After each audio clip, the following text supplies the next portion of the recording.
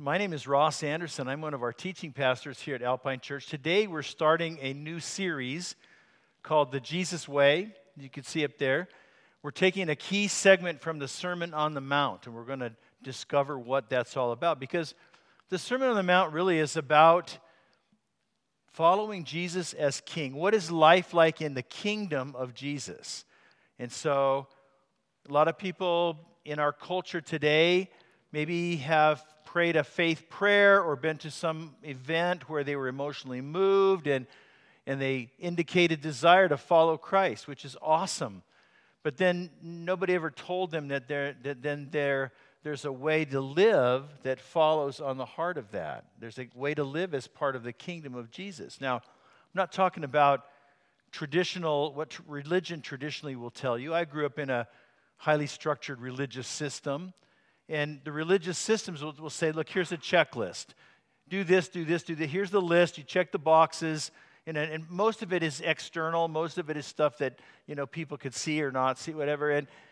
But the Jesus way says, yeah, there is a way of following Jesus, but it's not a list of rules and regulations. It's not a legalism, but it's a heart change that starts inside, transforms us from deep within, and then it affects not only our external behavior, which is what most religions are interested in, but it affects our attitudes, our motives, and it's not up to us to try to strive for changing ourselves, but it's up to the Holy Spirit to transform us into this pattern. Well, what's the pattern?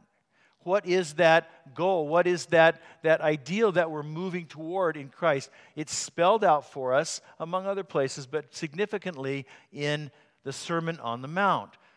And now, the Sermon on the Mount is the first of 5 discourses that you find in the Gospel of Matthew. 5 times Jesus gathered a bunch of people around and he spoke to them. And the first one, the Sermon on the Mount, each one of them has its own different focus. But in the Sermon on the Mount, it's in Matthew chapter 5 through 7. We'll be looking at chapter 5 in this series. Chapter 5 begins with the Beatitudes. You might be familiar with Jesus said, blessed are the, and he fill in the blank. Blessed are the poor. Blessed are those who mourn, he says. Blessed are the pure in heart. And then he gives the reward that comes with that way of living. And then he moves in the second half of chapter 5 to this idea that scholars call the 6 antitheses. 6 antitheses. Now that's just a fancy word to say something that's opposed to each other or things that are in contrast to each other. So here's the 6 antitheses that we're going to be looking at in summary through the rest of chapter 5, the second half, where Jesus says, you have heard that it was said, but I say to you. So he's got that but in the middle where he says, look, here's the thing that you've been taught, but here's what I'm going to tell you about. And see, what he's doing is contrasting, or he's setting against each other as opposites some element of the Old Testament law, the law of Moses, as it was understood and applied by the Judaism of his day, of that culture. And he says, so look, here's what the law said, and you understand all the way you've been taught about that, but here's what I'm going to tell you, and listen to this. And what he's doing is he's basically trumping the current application and understanding of the law. Now, that might sound a little bit arrogant for him to stand up and say, look, for your whole life, for generations, this is what you've understood from the rabbis, from the religious structure, from the people in authority, that this is what they've said. But he says, you know what? I'm going to tell you the truth. I'm going to tell you the right. That does sound a little bit arrogant maybe. It might be like what it would sound if a first-year law student was to stand up to the Supreme Court and say, look, you justices, I'm going to tell you the true interpretation of the U.S. Constitution. Never mind that you've been doing this for a long time, and never mind that you've got this precedent in this history. My word is the final word. And in these 6 areas, Jesus is going to say, look, here's where the law really applies. Here's how to think about it. Here's what it means to live this out. Now, this goes back in Matthew 5, just a few verses before he begins the antitheses. He says, don't misunderstand why I have come. I did not come to abolish the law of Moses or the writings of the prophets. No, I came to accomplish their purpose. I tell you the truth, until heaven and earth disappear, not even the smallest detail of God's law will disappear until its purpose is achieved. So, speaking of the law of Moses, that's what governed all of Judaism.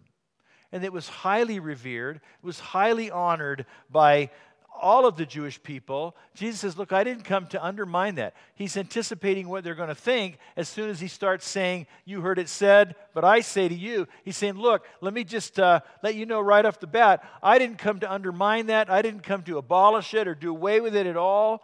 He says, I came to, literally it says, to fulfill it, to help it so that it accomplishes its purpose. And in fact, Jesus reveres and honors the Old Testament law even more than the strictest adherents of the religion of the day, the Pharisees. And we see that throughout the Gospels, he's always having these little verbal battles with the Pharisees about the proper interpretation because they didn't feel like he was living the law, not the way they understood it. And Jesus pointed out many times that they were very hypocritical about their application and their understanding of the Old Testament law. And so, as we look at the Sermon on the Mount, in these 6 antitheses, what it really reveals is that it reveals the authority of Jesus. Jesus' authority is final. It's even more authority than the law that these people had received from God and lived over the years. And it's definitely higher than their interpretations and their applications of the Old Testament law. And so, going back to the 6 antitheses again, what we're going to see is the law points forward to what we're calling the Jesus way. Now, it points forward to Jesus in 2 ways. First of all, it points forward to his work and his person. So, all of the whole sacrificial system of the Old Testament, you'd bring an offering to the temple and all the animals that were prescribed and the ritual and everything else like that. It pointed forward to the sacrifice that Jesus would make on the cross that brought all of those things to their final purpose. It fulfilled the purpose of the sacrificial system. And the prophecies all pointed forward to him, to his person, to his work, foretelling what he was going to be like and who he was. But it leads forward to Jesus in that he then gives the final authoritative interpretation of what the intent of the law was when God originally gave it through Moses. He tells us this is the real direction. This is the authentic trajectory of the law. This is how we really need to understand and apply it, and that's what we're calling the Jesus way. So, we see you can see in these 6 antitheses, the first one has to do with murder, has to do with relationships, and we're going to see the relationship between murder and anger, where Jesus says, you heard it was said to our ancestors long ago, don't murder. But then the antithesis is not going to be, oh, murder's okay, right? And instead, what he's going to do is he's going to point us beyond the outward action of taking a life and point us to the underlying heart attitudes and motives that drive that outward action. And so, what we see, the first thing, 3 things I want to share with you about this. The first thing, that murder is just the tip of the iceberg for anger. There's more that lurks beneath the surface. And so, to relate to this, I want you to think about the last time that you lost your temper. The last time you were really mad about something or about somebody, okay? And maybe your personality is the kind of anger where it's just going to blow and everybody's going to know it. It's like a storm, a thunderstorm, that lightning is coming down, boom, but pretty quickly it's gone. Or maybe your anger is more the kind that brews. It's deep in. It may not even come to the surface right away, but it's just simmering, right? And it might be simmering for days and even weeks. But it doesn't matter. Whatever kind of anger you are prone to, when was the last time that you felt anger? What did you do about that? How did it express itself? And I'm curious, I want you to think about what was the reason what was the trigger? What really made it happen? What was going on in you or in the circumstances around you that percolated up into anger? And as you think about that, because most of us, maybe none of us, have ever or will ever commit an act of murder. But we're all going to experience anger, right? So let's see what Jesus has to say about that here. Matthew chapter 5, verses 21 and 22. Jesus says, "You have heard that our ancestors were told, 'You must not murder. If you commit murder, you're subject to judgment.'" That's the first part of the antithesis, right? "But I say, if you are even angry with someone, you're subject to judgment." So murder is clearly forbidden in the Old Testament, taking an innocent life, and clearly is subject to judgment in the Old Testament. Not only God judgment, but there's a criminal penalty that murder applies to murder. In fact, every culture in the whole world throughout time has always had some kind of taboo against murder and some kind of civil penalty associated with murder. So this is not surprising at all. But what's surprising is Jesus says, look, that's not the only thing that's subject to judgment. Anger is subject to judgment as well. And so we like to frame it like this. If you think of a picture of an iceberg, the murder, the outward action, murder, violence, other things, that they're above the surface. They're visible. You can see them. They have noticeable consequences, right? Well, what's going on beneath the surface? What's going on in the heart? What's going on in the part of me that you may never see or that I may not act out upon? What's taking place down deeper? And so you'll notice in that verse, in verse 21 and 22, Jesus uses this very parallel language.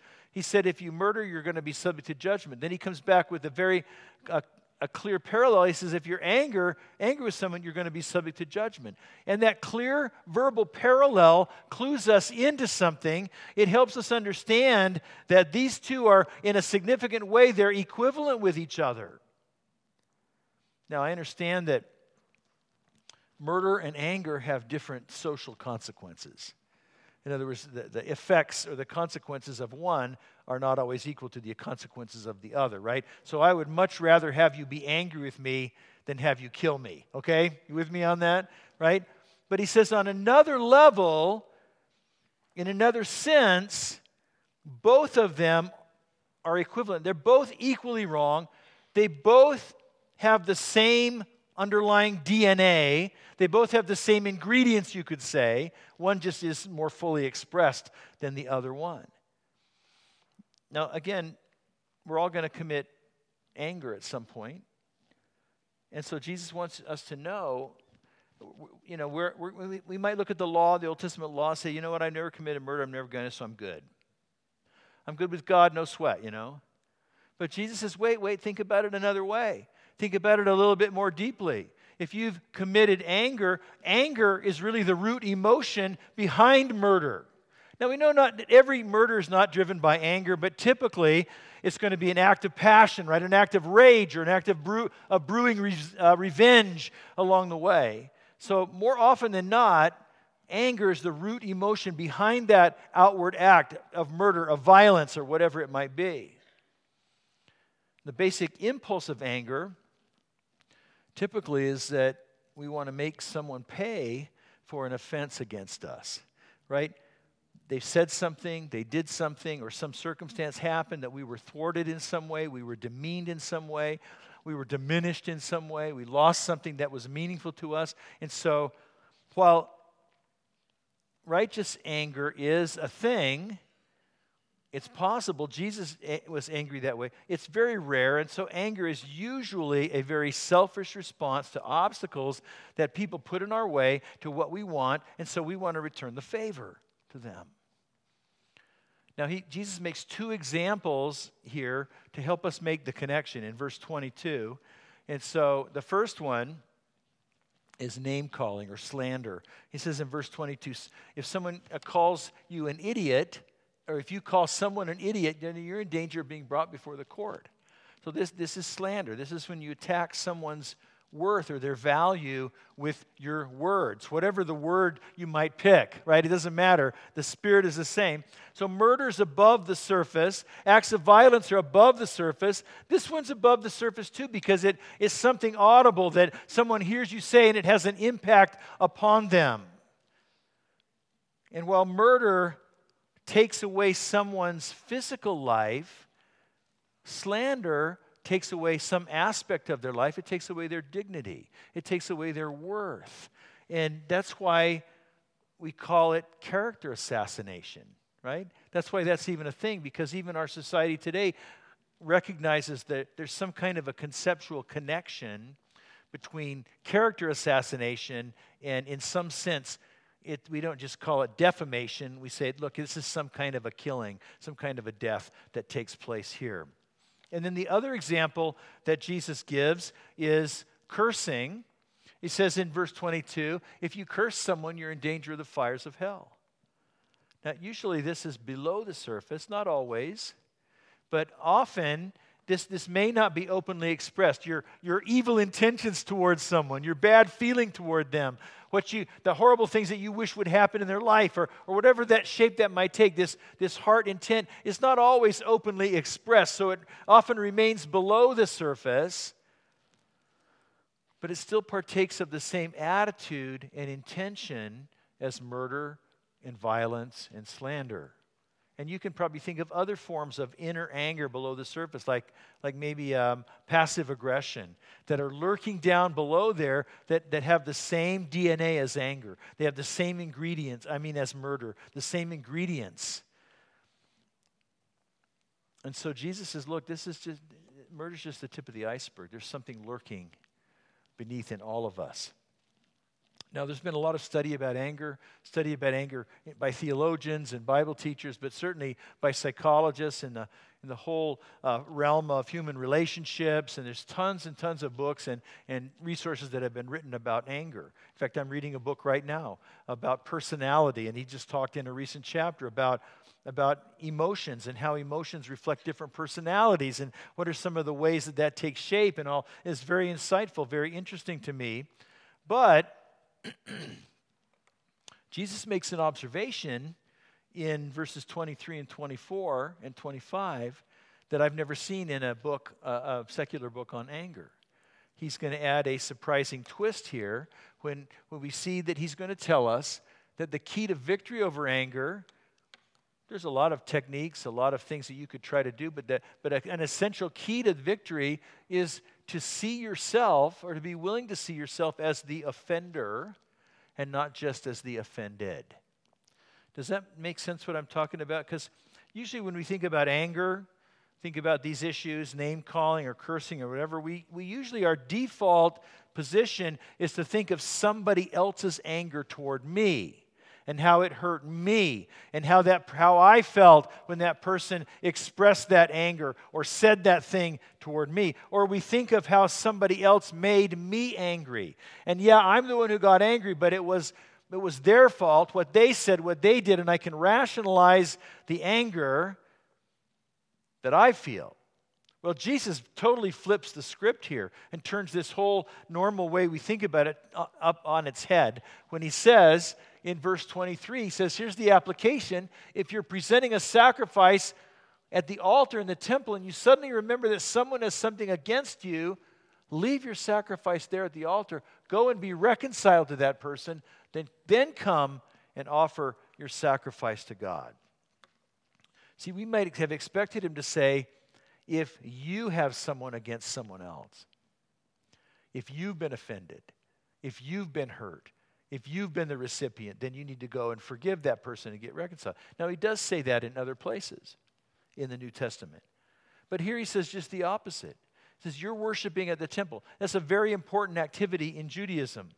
And you're there, suddenly you're bringing your offering, and suddenly it strikes you like, oh, you have this awareness, this realization that someone has something against you, that you're not the offended party, is how we often like to think of ourselves, but you're actually the offending party in this situation. So Jesus says, whoa, think about it from the point of view of maybe how your anger has affected somebody else. or how you've responded to theirs. We rarely consider how we've maybe raised up anger in somebody else, how our actions or our words have caused somebody else to be angry. We rarely consider how our anger has wronged them. But Jesus says, look, we're talking about how the kingdom of God works, the Jesus kingdom, the Jesus way. And when it comes to relationships, the Jesus way, he's saying that we're really going to look not from our own perspective all the time. We're going to look at God's perspective on those relationships. And what that means, in practice, we're going to look at it from the other person's perspective as well as our own. Now, in verse 23, when he says, when someone has something against you, that the someone there, he's talking about that literally it's a brother. When a brother, a sister, somebody that you know, somebody that you're in relationship with has something against you, someone that you may be close to, they're in your life. But now look at how he gives us a second example in verse 25. He says, when you're on your way to court with your adversary, settle your differences quickly, otherwise your accuser may hand you over to the judge, who will hand you over to an officer, and you'll be thrown into prison. You see what's going on there? This is not a brother, but it's an adversary. But it's actually, he says, you're going to court with this person, and they're the accuser. They're the one who filed suit against you. What that means is they're the offended party. And they see you as the offender. You've done something that was wrong toward them. So Jesus is stirring things up. He's not allowing us just to think about ourselves as being the offended all the time. We want to put the shoe on the other foot. Think about these in a way we usually don't think about it, because the Jesus way turns the world's way upside down. This is not how our culture teaches us to handle anger or grievances, is it? But this is a perspective that allows you to look at anger in a new light, in a totally liberating light, to consider anger from God's point of view, and that opens the door for us to be able to be transformed by Him. So, where do these ideas lead to?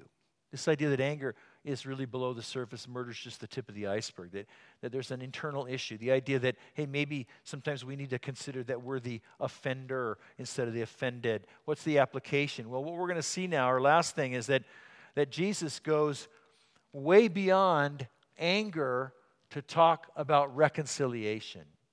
And if we don't understand the Jesus way in this regard, if we don't pursue reconciliation, then ultimately we're the ones who are going to pay the price of our own anger. So Jesus' priority in both of these examples that he gives is clearly reconciliation.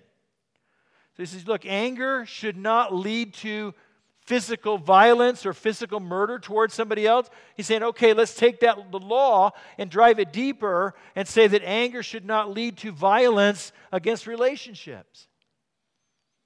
You can't undo a murder. You can't bring that person back to life again. This is the good news, is that when a relationship is broken because of how we've treated each other, that even a dead relationship can be restored back to life again. Not easy, but it can definitely happen. And so Jesus' priority is that reconciliation would come in and heal the damage of hatred and anger. And so remember back in verse 23 and 24, it says, look, you become aware that somebody has something against you. What do you do about that? He says, go and be reconciled to that person. You're thinking, wait a minute, if they have a beef with me, isn't that kind of their problem, right? Not my problem. Shouldn't they come to me?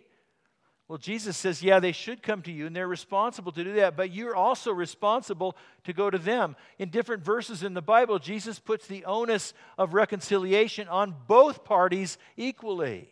That's the Jesus way. So I'm the one who needs to pursue reconciliation regardless of what the other person does.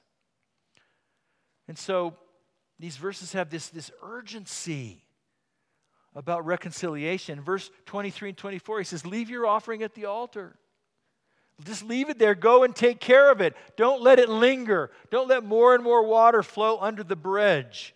Now, I thought what was interesting here, the Sermon on the Mount is taking place in Galilee. Now, here's Jerusalem in the south part of the Holy Land. Here's Galilee in the north part, and it's a couple of days' walk, at least, from Galilee to Jerusalem. So he's talking to people who are far north from the temple, pretty far away from the temple, people who could not visit the temple very often because of the distance, because of the expense of doing that.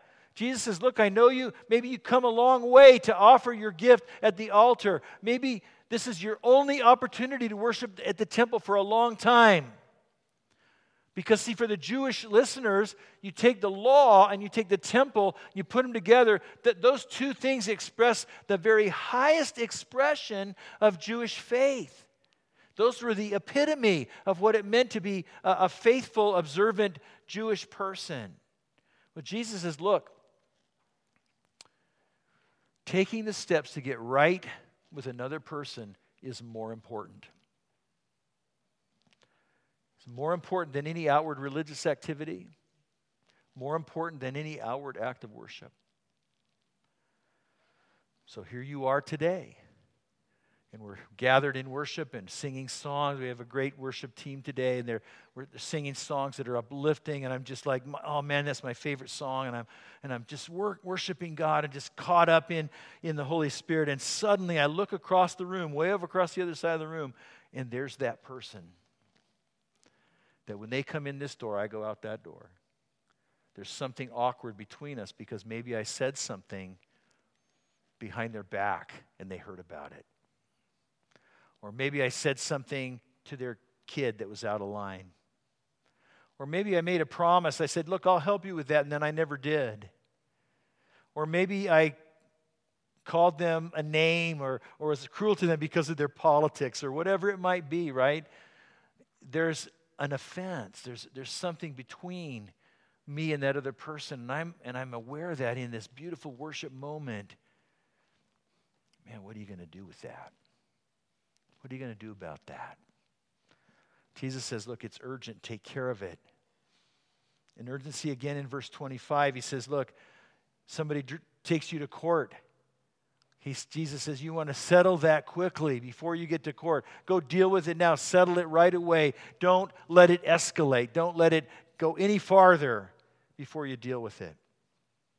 It's reconciliation. Now, I know that you have no control over how that other person's going to respond. That's why a lot of people never do this. Because it's hard, it's awkward. It's like, oh, what if? What if they get mad at me or whatever? What if it gets worse? You have no control over whether they're going to come and ask forgiveness of you. You have no control over when you go to them and ask forgiveness of them. Are they going to harden their heart? Are they going to like ream you out? Whatever it might be. But the Bible tells us that we still have this responsibility. In Romans chapter 12, do all that you can to live at peace with everyone. Another translation says, make every effort to live at peace with everyone. So it doesn't matter how they're going to respond. You got to do your part. Jesus calls you to do your part. That's the Jesus way. And we leave it up to the Holy Spirit for how the other person might respond. Now, why is this so important to Jesus? Why is this so urgent to Jesus? Well, if you think about it, reconciliation is a reflection of the very heart and mission of Jesus himself. This is why he came. Why did he enter our world? Why did he go to the cross? Colossians chapter 1 reminds us that this includes you who were once far away from God. You were his enemies, separated from him by your evil thoughts and actions below and above the surface, right? Yet now he has reconciled you to himself through the death of Christ in his physical body. Jesus made the ultimate sacrifice to reconcile us with God. The Bible says that we are God's enemies. On our own, we didn't want anything to do with God, or we wanted to define God our way. God says, look, here's the way it happens. This is what my way is. And we've said, look, no, I just want to do my way. I want to do my own way. Our thoughts, our actions, maybe our actions were pretty good, but our thoughts were not. Well, Jesus gave his life on the cross to pay the price to make us right with God. That's reconciliation. That's why he came. You can see why it's so important to him, why reconciliation matters. It's the heart of the gospel. Not only this vertical, but also this horizontal reconciliation. That's why, to be honest with you, this has been one of my pet peeves as a pastor in ministry. It's always bothered me. It's always frustrated me when I've had people who just won't do it. Christians who just won't do it. I can tell you so many times I've had this conversation, and the person in my church who says, you know what, they hurt me so bad, I will never forgive them. I can never, and I will never forgive them. Doesn't matter what you say, Pastor. I can never go and ask forgiveness for that person. And I go, look, do you hear what you're saying? Do you hear, you're saying that Jesus is the Lord, that He's my King up to here. But in this area of my life, I'm the King, I'm the Lord. I'm going to totally blow off what Jesus said and shake my fist in His face and refuse to forgive when He said I need to forgive. Or refuse to go to that person when He said I need to go to that person. I'm going like, you're going to just flat out say no to Jesus like that? You really, I have to admit in my heart of hearts, I go, man, are you really a Christ follower?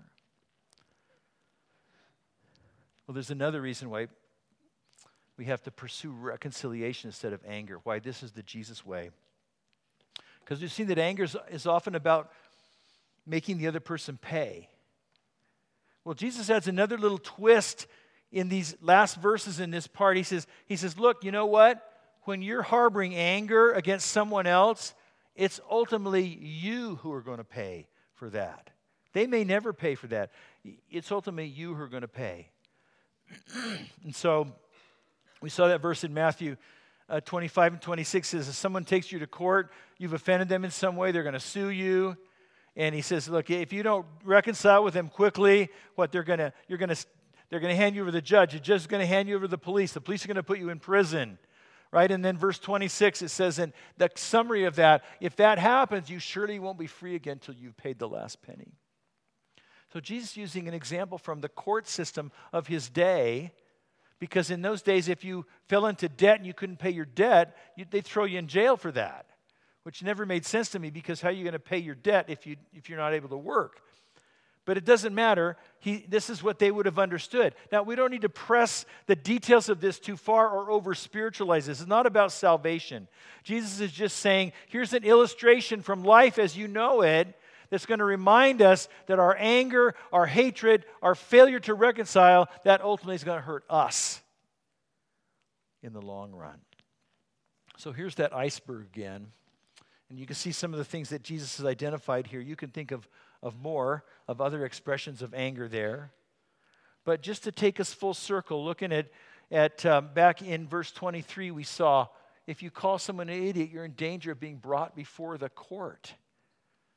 Now that word court is a little ambiguous there. It could mean a court of law. Slander is a crime in our society. It could simply mean God's court. We're answerable to Him. That's not good for us. And then he makes it more clear in the second one, in end of verse 23, he says, if you curse someone, you're in danger of the fires of hell. So no court of law ever punished someone for how they thought. But God knows what lurks beneath the surface. God knows our thoughts. And when we have murderous thoughts and murderous intentions toward other people, that exposes us to God's judgment. And Jesus drove it home even more fully in the next chapter in the Sermon on the Mount in Matthew 6, is if you forgive those who sin against you, your heavenly Father will forgive you. But if you refuse to forgive others, your Father will not forgive your sins. Now that's a heavy thing, and there's a lot of nuance that we could add to that. But without going into great detail on this, let me just point out, reconciled relationships are so important to Jesus that in some sense, an unwillingness to forgive others is really, really a litmus test of the reality of our faith, of the reality of how much we mirror the values and heart of God. So this is the very first one of Jesus' 6 antitheses. It reveals the true direction of God's law when it comes to murder. Nobody would dispute that murder is wrong. But Jesus is saying, I want you to understand the heart behind murder is just as culpable. Anger is murder below the surface. It's a murderous desire to make people pay. But it's not the Jesus way. In His kingdom, first of all, we look beyond the outward acts to the heart. What happens in the heart really matters. And if Jesus is your king, then anger must give way to reconciliation. That's the Jesus way. Now, it's really challenging. I know that. It's really, because I've been angry, right? It's really challenging when I've been wrong. Maybe I've actually been wronged. Maybe I am the offended party. How do I not respond that way? It's really hard to control my emotions sometimes, to be transformed in my responses to different situations. But here's the good news. Jesus changes the human heart. When you surrender your life to Him, He begins a work in you. Christianity is not a self-improvement project. If that's how you thought about the Christian faith, I want you to forget that. Christianity is not about, I'm just going to try to do better until I can be better. Christianity is not about just being better on the outside or just changing what happens above the surface.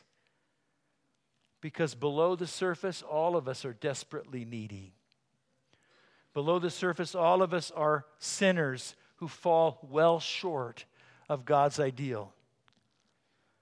But Jesus came to forgive our sins. He came to reconcile us to God. And then what He does is He begins to make us into new creatures, new creations. He begins to transform us from the inside out as we surrender to Him and follow Him. And so I want to urge you to entrust your life and your eternity to Jesus today if you haven't already done that.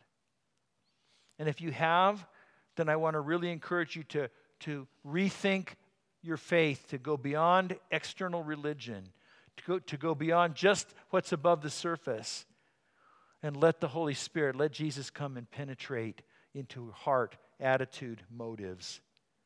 And I encourage you to come talk to one of us before you leave to find out more. This is a great conversation to have in your small group with a mentor, in your family, because anger is something that we're all prone to, that we don't always have good resources to deal with.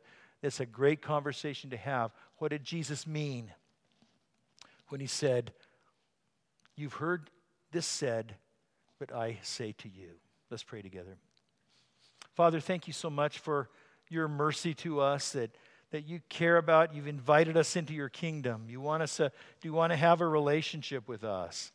And we confess, God, all the different ways that we've let anger percolate in our hearts below the surface, and the ways that we've expressed it that have been harmful, that have hurt somebody else.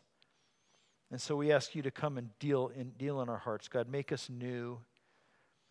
Give us this fresh beginning today, because we're going to be honest and openly confess to you everything that we're aware of, God. It's up to you to make it aware, and as you make us aware, then we'll confess it to you. We'll own up to you. And by your power, God, if we need to go talk to somebody today, we need you to empower us to do that very hard thing. We want to live the Jesus way. We want you to transform us into those kind of people. And so speak to us today, empower us today, fill us up today, so that today we put into practice the things that we've heard. And we pray it in Jesus' name for His honor and glory. Amen.